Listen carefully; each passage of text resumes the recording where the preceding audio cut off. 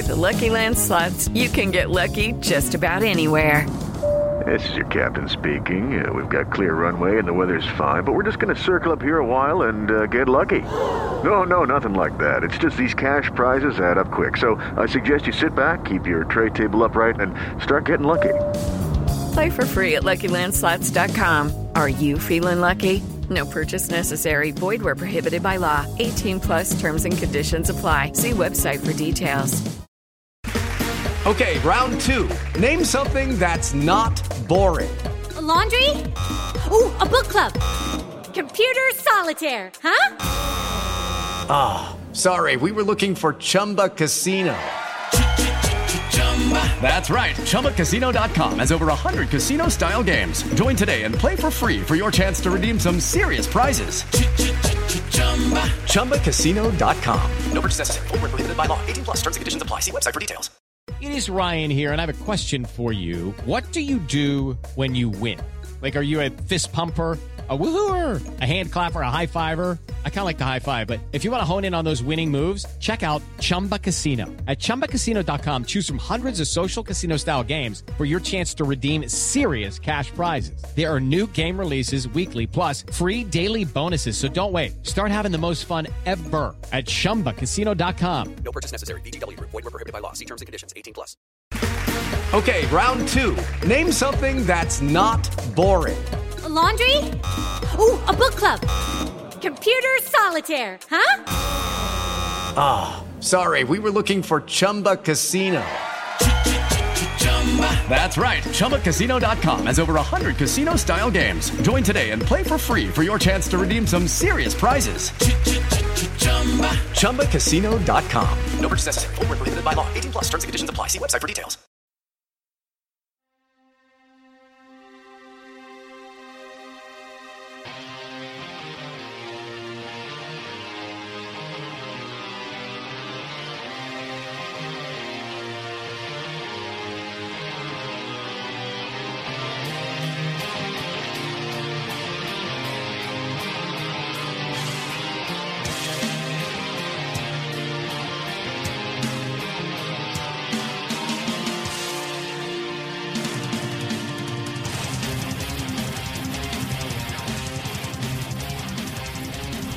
Salutations. Welcome to another edition of Amazing Avenue Audio, the official podcast of your SB Nation New York Mets site, Amazing Avenue. I'm your host, Jeffrey Paternostro, and with me on this Sunday evening is Brian Renzi. Brian, it is Hall of Fame Induction Sunday, so in that spirit, Mets haven't inducted anyone in a couple years now, not since Mike Piazza in 2013. But if you could induct one former Met into the Mets, or a former person associated with the Mets, it's not just players, who would you pick? Just one, huh? Well, there's, unfortunately a dearth of candidates, as we all know, of having long-standing impacts on the team. We've got some guys who are on the outside looking in who had some short bursts of brilliance, like Hojo, say. You got some guys who are still playing, like Jose Reyes. Or, of course, you got some people in management who are still working for us. That, the Mets Hall of Fame is pretty management heavy for whatever reason. So yeah, I mean, you could look at one of the Wilpons too, I'm sure. But yeah, I'm sure they'll put themselves in at some point. One should hope. But yeah, I guess I'd go with Hojo. Just fan favorite, put together some incredible numbers, 30-30 a couple of times. Did everything the Mets ever asked of him. I think he deserves a nod. I think I'm going to go with Ron Darling. I was thinking about Fonzie, and I think Fonzie probably is the next guy on the list. But, Keith is already in. I think once we get Ronnie in, too. And he's the kind of guy that I think goes into a team Hall of Fame. Just feels like a long-standing association with the team. Of course, a broadcaster now. Pretty good pitcher. I like get Ronnie in there. That would be a fun induction ceremony, if nothing else. Yeah, absolutely. Get a little roast action going on. Bring back some of his former teammates. Could be fun. For some strange reason, I I noticed I happened to be at both the Franco and Piazza inductions in 2012 and 2013. It just sort of worked out that way. I didn't really plan it. But I noticed like Ed Charles is one of the guys on sort of the Mets Hall of Fame committee, which I'm sure is a more ceremonial title than anything else. But Ed Charles not actually in the Mets Hall of Fame. Right. I'm looking at the career leaders for WAR here in team history, and basically, if people retired, the only ones who are in the top 10 who are not in the Mets Hall of Fame is Edgardo, Alfonso, Hojo, John Stearns. Yeah. That's right. Grody is in, but Stearns is not. He also had he unfortunately played for some very bad Mets teams, which I think is probably the issue there. Right. And his numbers aren't going to jump out on you because he was a catcher. So this is episode 130 of Mason Avenue Audio. We're doing, I guess technically it's not 2 in 1 week because it's Sunday. But we'd figure we'd catch you up to date on recent news that I'm sure you're already well aware of. The Mets have promoted Michael Conforto to the majors. He played this past weekend against the Dodgers. And they also made a trade for Juan Uribe and Kelly Johnson. So we'll round up that news really quickly. We also have an email I forgot to answer on this week's show. I don't know how that happened. We'll remedy that. If you did email into the podcast, it's our last show. I'm not answering all of them. We'll have another show, I guess, technically later this week, probably after the trade deadline, so it sort of spaces things out nicely. At least in my mind. But we will start with Michael Conforto, now in the majors, as we predicted. I don't remember what I said on the show, but I'm going to say I predicted they would call him up for the series. He came up Friday. They finally, mercifully, DL'd Michael Cuddyer, and looked pretty good. Granted, he did the bulk of his damage against what is essentially AAA pitching. We probably already suspected he could hit AAA pitching, but how has the Michael Conforto experience been for you so far, Brian? I'm loving it. I mean, just already, I got to say, he's vying for best approach on the team. I mean, he looks like a major league hitter. He knows what he's trying to do up there. He's zoning pitches really well. And I mean, yeah, like it's. I don't know if that's how damning that is to a guy who jumps from AA and he's got one of the best approaches on your team already. But that's the kind of stuff we're needing. I'm happy with what I'm seeing. Looks really smooth, really confident. Got a little swagger out there in his step, both on the base pass, fielding a little bit. He's had a couple run-ins with some teammates on calling for some balls, but he looks like the real deal. And I mean, what I like about his makeup, I gotta say, is the confidence. His body language reminds me a little bit of Lee Mazzilli back in the day. Like, I feel like he could be strutting down boardwalk in Coney Island, tomorrow afternoon in a muscle shirt. But yeah, I mean, like, and when you really, he does not have Lee Mazzilli's body, though. That's true. It's fair enough. But he looks more like the guys that would be strolling down Coney Island in a muscle shirt, though. True. But yeah, I mean, like, the fact is, like, he's from the Pacific Northwest, which is really, there's kind of a dearth of swagger over there. It's something that's kind of looked down upon, and the fact that he's come through his life with this sort of swagger, I don't know. I think it maybe speaks something about him and says that this is a guy that you want on your team. Because yeah, I mean, he's definitely in the 99th percentile in swagger as far as like Pacific Northwest goes.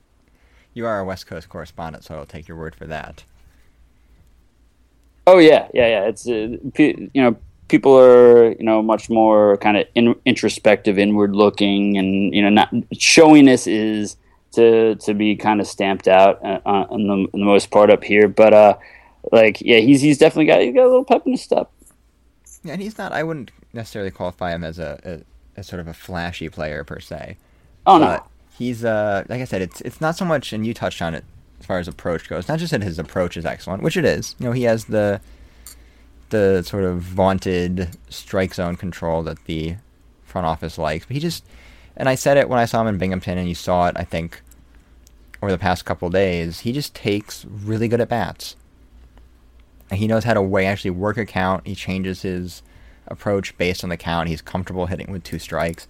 Yeah, Zach Greinke got him with a changeup, but Zach Greinke's going to get everybody with that pitch. So that kind of stuff doesn't really worry me. And he's hit some balls hard. I think he'll continue to hit some balls hard. He's pretty good in left field if he can stop running into people, which hopefully he'll get out of his system now. And so the one thing I guess that, I don't say it bothers me about this, but and we'll touch on this when we talk about the trade as well. It's just like, why didn't they do this 2 weeks ago? Yeah, I mean, I guess you can argue they're trying to juggle 40-man roster spots and trying to make some other trades and see if they can hold him down. But yeah, it is a little bit inconceivable that people would thought that he wasn't ready to handle major league pitching. This is the exact same approach that we saw in spring training. This kind of leads me to believe he could have been, hitting in the majors a lot earlier than a couple days ago. Yeah, and look, it's 12 plate appearances. He's hitting 444, 583, 667. Probably not sustainable, but he can be like I said, I think he can be an average major league hitter the rest of the way, which is of course an upgrade over what the Mets have been rolling out there in recent weeks. If I do Tide, do you want anything? Yeah, I'll do drunken noodles. Say what? I'll do drunken noodles. Drunken noodles? Yeah. Okay. All right. Or my parents for Sunday dinner while we're recording this. Right on. No, that's a good call. Yeah, just go with something. It's, suburban Connecticut. I can't be too adventurous with my Thai food selections. Righto. I was talking about Michael Conforto. Yeah, no, I'm with you. I think a number you threw out there a couple months back was looking at him as a 260 hitter. From what I'm seeing, I see him hitting. I'd like to look at 260 as a baseline of what he can accomplish, and anything above that's gravy and all-star quality as far as the Mets concerned. So yeah, I'm a believer right now, and I feel like he's doing a great job up there. He's not trying to do too much. He's definitely not like taking big cuts or whatever. He's hitting balls where they're pitched. He's shown good situational awareness. Like even taking that hit by pitch today, like it was pretty good. I mean, he started to get out of the way, but like stiffened and kind of made sure he hung in there long enough to get hit pretty solidly. But you're not gonna call him for not getting out of the way of that. So I don't know. I think he's shown good awareness overall, and just by virtue of hitting league average, obviously that's a big boost for the Mets. Yeah, I wrote him up as a 5 hit because I just thought he might have some issues with better secondary stuff and lefties in general. I think he still might, but it's possible I may have been a little bit low on the hit tool just because the approach is so strong, and he's going to put himself in situations to get good pitches to hit. And he's not afraid to cut loose 2-0, 3-1. He wants to do damage there, and if he's behind, he'll just sort of work a little more opposite field or back up the middle. It's just, like I said, it's just professional quality at bats. Now the league's gonna adjust back to him. He's gonna go through some struggles. He's gonna have a run where he's gonna see some tough lefties and strike out a little bit. But I think he's pretty much ready to be the everyday left fielder for the rest of this season and going into 2016, which is when it gets interesting. Well, let's hope so. I mean, now we've given Terry a lot of toys to play with, and then you bring back a couple of guys from the DL, and we'll see how he operates this carousel out there. But I'd like to think, yeah, you leave him out there for at least a month now that he's gotten off on the right foot. Yeah, I don't see why not. There's unless they go out and trade for a big outfield bat. I mean, like a Jay Bruce or a Justin Upton or a Carlos Gomez in the next couple days, in which case, well, I guess enjoy Vegas, kid.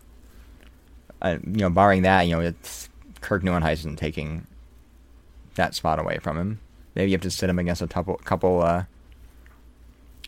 tough lefties here and there. But outside of that, you're gonna sort of live and die with him in I think eventually probably the middle of this order. Yeah, I mean, if you want to get as many hits as he can with runners in scoring position, that's probably a good place to put him. So you alluded to the surplus of options now for Terry Collins. Mets added Kelly Johnson and Juan Uribe, as well as cash considerations, always very important for these Mets.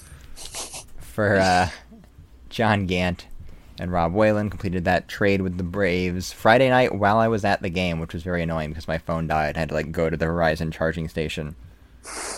They only have one iPhone Thunderbolt jack, not Thunderbolt, whatever it's called, Lightning plug at the charging station, per station.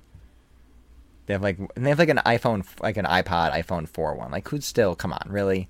You can't give us two Lightning jacks? I mean, you know who owns this team. I mean, just another way to nickel and dime us to death here.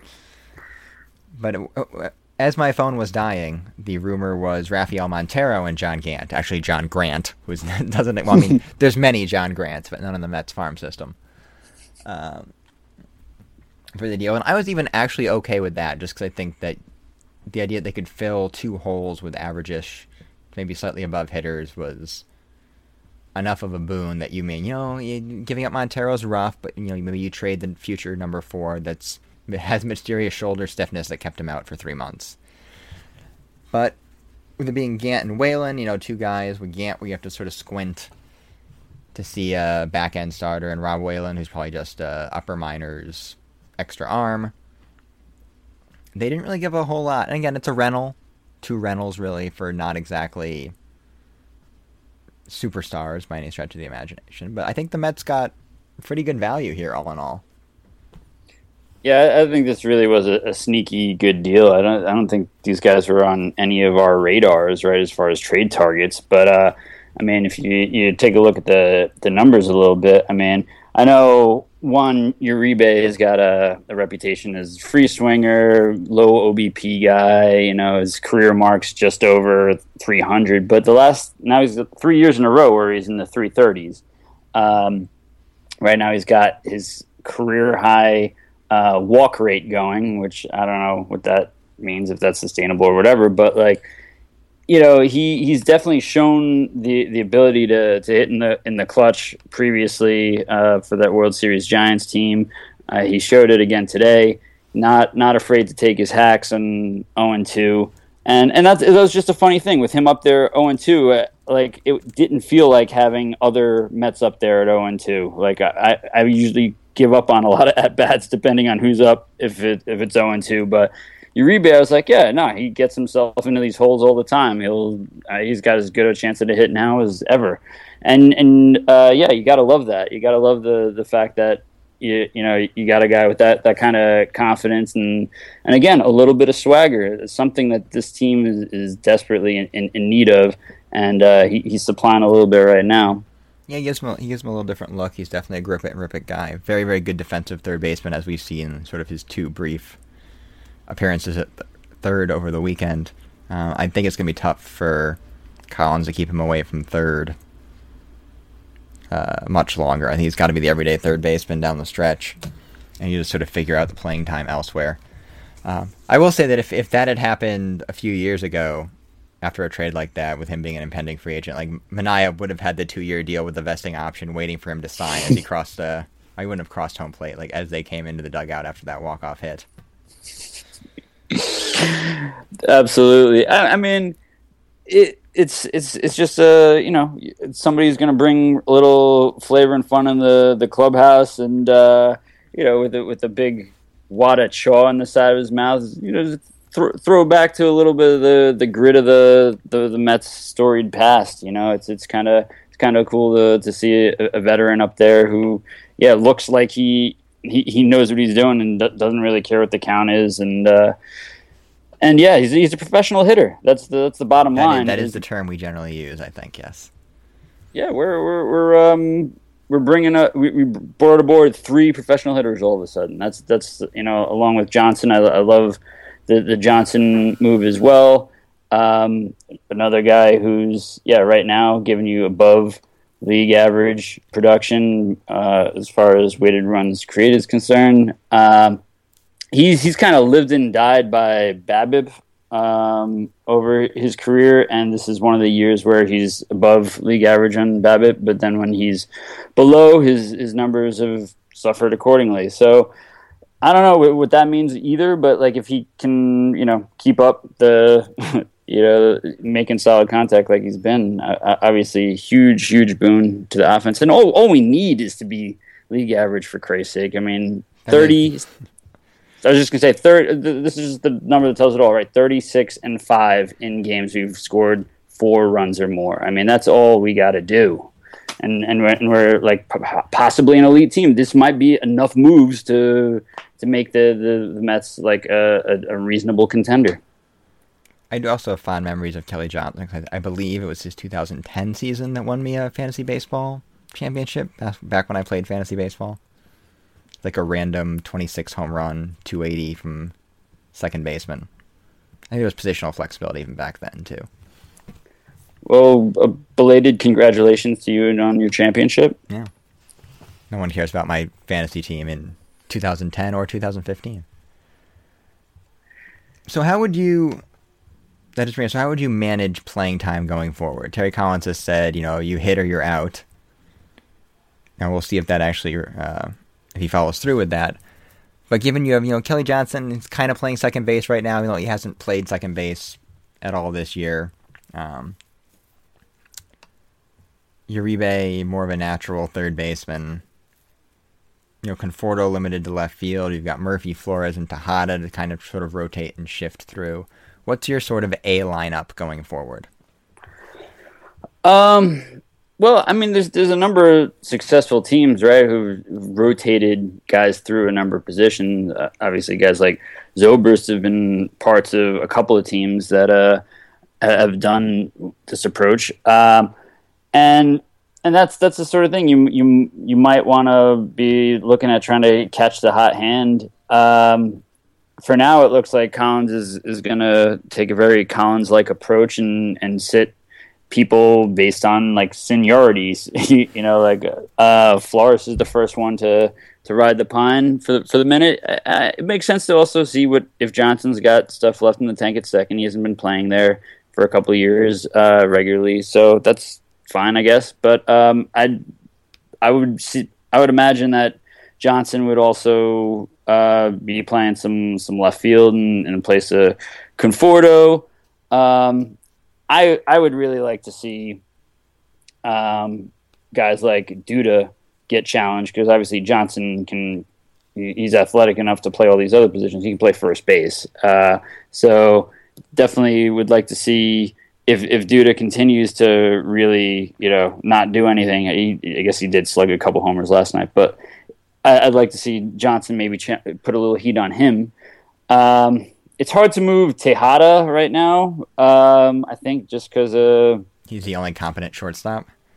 Yeah, pretty much. And so I guess that's leaving you Wilmer Flores out to dry a little bit. I guess I don't know. When Nice or somebody who pitches ground balls, you definitely want Tejada at short, but maybe some of the more fly ball oriented guys like Syndergaard or whatever, you can maybe, sneak Wilmer in at short occasionally. I think you're just going to see a rotating cast. For now. I don't think he's going to settle on a set lineup. Okay. If I had to say a lineup right now, for sure. I would probably. Wow, it's tough. I mean, I guess it depends against lefties or righties. But yeah, would be I think the problem they're going to sort of run into is it would be really nice if Kelly Johnson was right-handed. Well, I've heard a number of people mention that, but I've also heard it mentioned that his splits are pretty good as far as like against left-handers.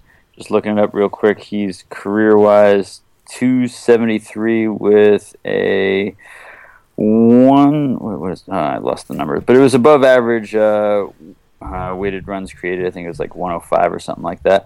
So, that's totally respectable. I feel like that's. Of course, you're asking Terry to know something about reverse splits, which might be asking a bit much. but conceivably he could be out there spelling Granderson and right against left-handers, allowing Flores some playing time against lefties. Uribe's got no significant splits that I can tell. So yeah, it's hard. I think he's just gonna. I think Collins is just gonna play the carousel, and Tejada and Duda are probably the guys who are gonna, be playing every day, and then everybody else is kind of moving around, trying to get everybody 4 or 5 games a week. Yeah, it just seems like if it was right hand, it would be a more obvious sort of platoon setup. They could play him for second for Murphy, left for Conforto, first base for Duda on occasion, right for Granderson. Now, he doesn't have much of a split, but you also have to convince Terry Collins of that. We know he's not so great at figuring out handedness and platoon splits and whether or not they actually exist. Other than I don't think he even looks at the numbers on the scoreboard like during games, or like I think he's like number phobic or something. Like it's really kind of shocking. So they do have a lot of options now. Do you think they need to make one more? They've talked about maybe getting a bullpen piece, which they need. We'll leave that separately. Do you think they need to go out and get one more bat in the next few days? I mean, it's certainly not going to hurt. Like I was, obviously we're hearing rumors of them trying to go after Jay Bruce, which would be a great addition. But then that's adding one more piece into a complicated puzzle.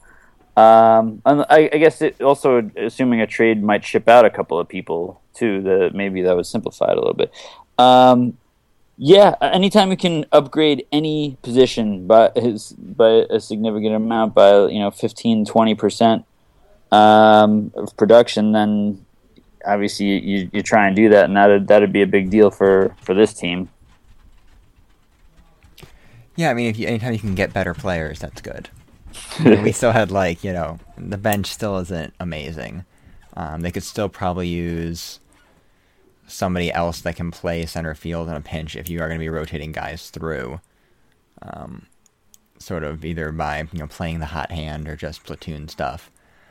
If they want to go out and get Carlos Gomez, as longtime listeners or anyone that's listened to the show this year knows, I would be fine with that as well. But it doesn't sound like that's going to happen. Just I don't think they're. I don't see who they're trading. Like they can go out and get sort of like a medium type upgrade on a rental, which I think seems to be, from the names that are getting bandied about, what they're targeting, which maybe tells you something about how willing they are to commit money a few years out. Not that guys like Gomez or Bruce are making a ton of money. Yeah, I mean, it really would be nice, especially to get somebody who could play center field. I mean, it would help in a number of ways, especially if, say, Lagares' arm injury is as bad as some have speculated that he might need Tommy John, and even if it means missing like the first half of the season or whatever next year, that we could be set up with a center fielder, or I guess you could also be looking at Nimmo a little bit for next year. But yeah, it would help to have major league quality hitting and or fielding. I mean, Lagares just hasn't been himself on either account out there, and yeah, he's been kind of a stumbling block offensively. Somebody to push him would be nice. Yeah, and just sort of give you the flexibility to get him that Tommy John surgery end of this year or this offseason and have a plan for 2016, since he's signed to a long-term deal. I don't see them extending necessarily someone like Carlos Gomez. I just really want Carlos Gomez. I think this is well known at this point in time. Just another guy who adds some flavor and swagger as well. I don't know. I grew up watching the 80s Mets, so I just can't get enough of that stuff. So like when I see players who got it and deliver, and I just want some more. So yeah, I'd love me some Carlos Gomez. Speaking of Carlos Gomez, we have an email about Carlos Gomez, though not specifically about Carlos Gomez. Before we do emails, we do housekeeping. This is Amazing Avenue Audio, episode 130. Amazing Avenue Audio is the official podcast of your SB Nation New York Mets site, Amazing Avenue. Find us on the internet at AmazingAvenue.com. Follow us on Twitter and Instagram at AmazingAvenue. Or join our Facebook group at Facebook.com/AmazingAvenue. Find the podcast on iTunes. Just search for Amazing Avenue Audio, and you can listen or subscribe right there. I encourage you to do both. I also encourage you to rate and review the podcast. You can also find the podcast on the Stitcher app. Download directly from blogtalkradio.com/AmazingAvenue. Or listen to the embedded player that goes up in the podcast post at Amazing Avenue proper. I'm your host for this abbreviated edition, Jeffrey Paternostro. You can find me on Twitter at Jeff Paternostro. My co-host this week is Brian Renzi. You can find him on Twitter. As I search for it quickly, Brian, help me out here. BRen78. I'll memorize it at some point. BRen78. And our email that I forgot this week, but actually fits better here, and would have fit fine this week too. I just forgot it. It's from Aki. Hi all, I guess this isn't as much a baseball question as it is a sports media question. I'm writing this email after it has come to light the Mets were interested in Justin Upton and Carlos Gomez. But what exactly does showing interest mean in this context, and how does it get reported? I imagine most GMs are interested in Carlos Gomez. He is a very good player. But does this mean Sandy has made a phone call? Or has there been ongoing consistent dialogue? Does someone from the Mets/Brewers front office tell reporters this? Or is it just guessing by the reporter? Thanks. It could be any number of those things. It could be a source with knowledge of the organization's thinking, which could be literally anyone.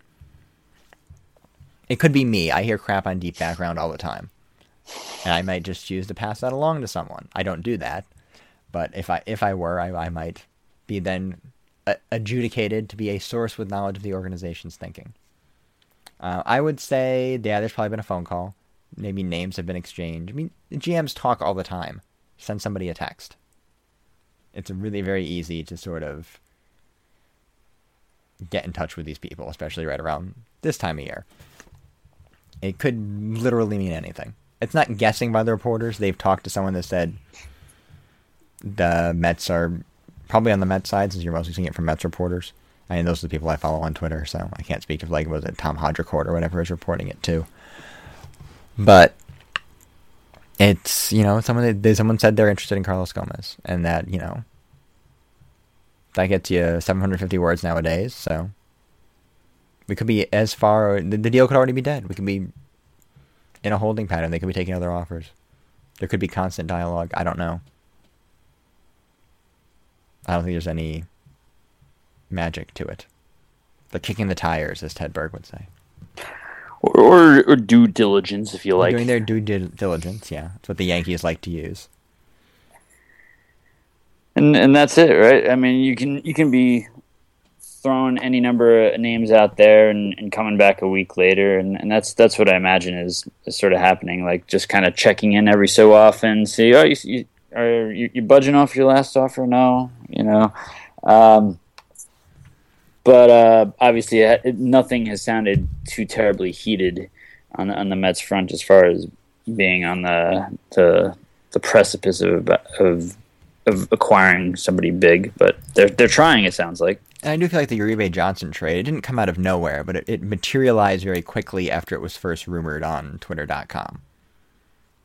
It wasn't one of those things like it droned on for weeks and weeks, like the Johan Santana deal or the Dickey trade. So right, these things don't always get reported. Like, they could be looking for a setup man tonight, and tomorrow they could have, I don't know, Joaquin Benoit or something. And it'd just be a done deal. Sure. The bigger names are probably always going to get more strung out negotiations, right? As you're going to have more players and there's involved. More attention from those names from the media in general, both New York and national. You have like Ken Rosenthal. At this point, you have like Rosenthal and Morosi and John Heyman talking about who the Mets might be buying, and in addition to just the local guys. Sure, Troy Tulowitzki, Gomez, et al. Are way more excited to talk about than Uribe and Johnson. Although I'm pretty ecstatic about that trade. Yeah, I like the trade as well. It's they really did not give up as much for it as I would have expected. I mean, I kind of gave them a little bit of crap, I think, even in episode 129, and certainly before that, for not closing on the reported Dylan G for Juan Uribe trade. But, basically they traded a guy who has a chance to be Dylan G. instead of trading actual Dylan G, who may not any longer have a chance to be Dylan G, but however you slice it, it's a good deal. It's the kind of look.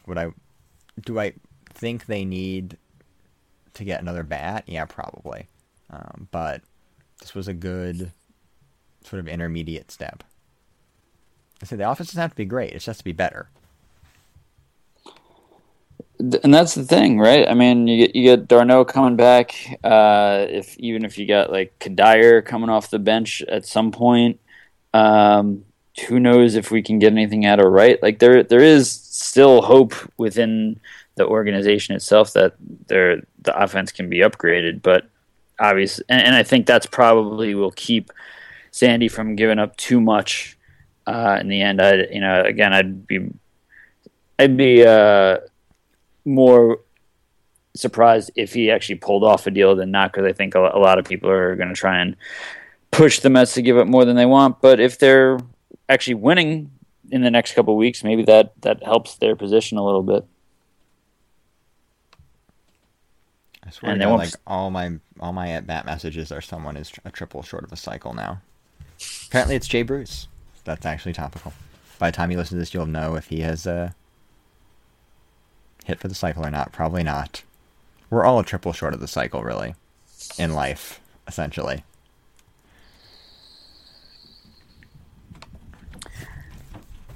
That's all I got. Yeah, it was pretty deep for. That sounded more profound in my head. Granted, I was drinking Krabby's ginger beer throughout the entire game, so that might be starting to affect my lucidity. No, that's fine. I mean, I just gave you the benefit of the doubt there, and assumed it was far deeper than I could grasp onto. We probably should have just let it hang in the air and not talked about it further. Would have worked better. That's your email for the week. Once again, you can email the podcast at podcast@amazingavenueaudio.com. We'll do a quick IFK Gothenburg update, because why not? That's what we do. Mixed bag this week. They did finish the job against Wrocław Slask in the Europa League qualifier. Won 2-0 at home to win 2-0 on aggregate and go through to round 3 against, I'm going to pronounce this wrong too, probably, Belenenses. It's a Portuguese team from Lisbon. They'll be on the road, or they'll start with an away game there, I think, probably next week or something. But it's it's got a little continental podcast listener flavor, because our Italian listener, Marco, is a huge Belenenses fan. He actually tried to get me to include them in the Mets fan guide to picking a European soccer team that I wrote a couple years ago before the, last fall, after the World Cup. It just feels like a couple years ago. It was not a couple years ago. I did not include them. I didn't include IFK Gothenburg either, but here we are. A little bit of a clash of the titans, as far as the podcast is concerned. Then they lost. This is only the second loss since we adopted them on their team. But they lost a brutal game this morning to Falkenberg's FF. It was very Swedish out, Brian.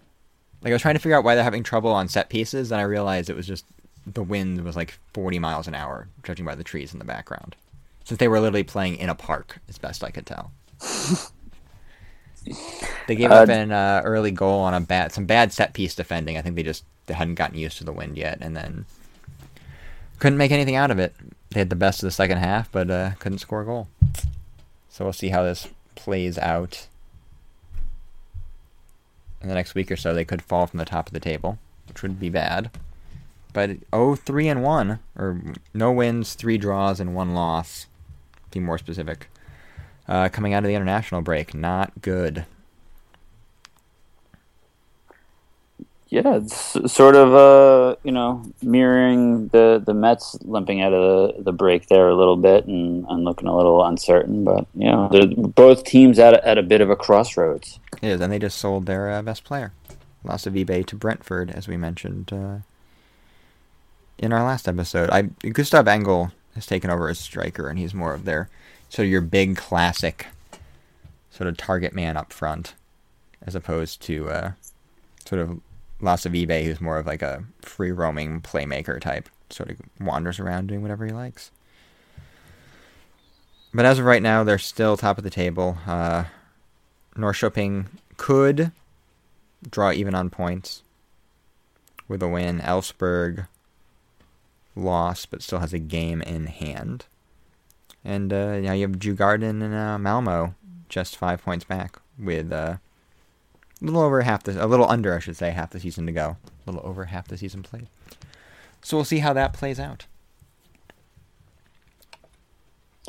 All the best of luck to Gothenburg. Come on, you blue and white angels. I guess Anders emailed me. He said there was like a crazy influx of just like shirtless Polish people this week for the... I imagine it's very cold. I mean, I assume it's cold in Poland too, even in July, but I imagine Sweden's even colder. I would think. Yeah, it's farther north, so you would think so.